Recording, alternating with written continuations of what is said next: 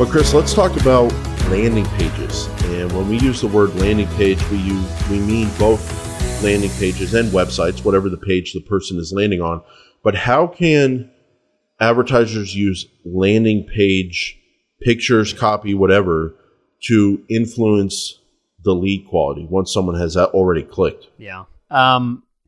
So, I mean, you've already paid at this point, so I'm a little concerned about, pre-qualification once you've already paid for them to come to your site. So at this point, you pretty much want everyone to convert as much as possible, but, and you may not agree with me on this, maybe you have a different point of view on this, but my thought is offering different points of conversion based on the qualification of the person. So person A, all the way to A, B, and C, right? A is the least qualified and C is the most.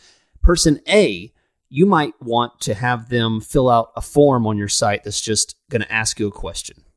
Hey, do you do this? Person B, you might want to have them schedule a call with you to have a little bit more of a discussion, right? So you have that messaging on there. And then person C, you might have I want to marry into your family. Right. You could have a form on your site or, a buy now kind of thing where the person just skips the whole conversation and then boom, they're ready to buy, they're ready to purchase, they're ready to move forward. Put a down payment or whatever. Yeah. Book an order. Yeah. So this is, to me, what you can control. You can control, you don't take all of these people and shove them into a contact me now form. That feels like, get a quote now. Maybe not everyone is ready to just call you and get a quote. Maybe some people just want to ask a question. And that, to me, that's the best way to funnel these people into different methodologies of the conversion on the page.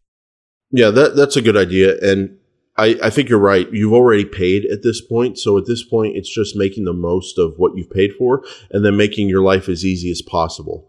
And doing different types of leads and forms and funnels, and even where phone numbers are listed, that can be a way to do things. So I know some business owners I work with, they have like a general business phone number. And when someone comes to the website, that's the number they see, top of the page, and that's the official number.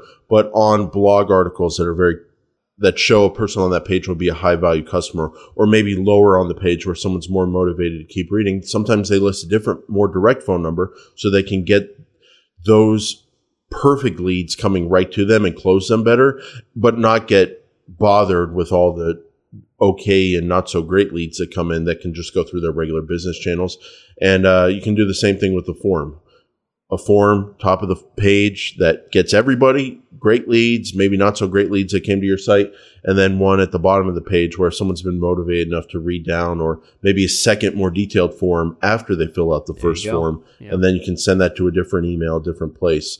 So you can use the landing page.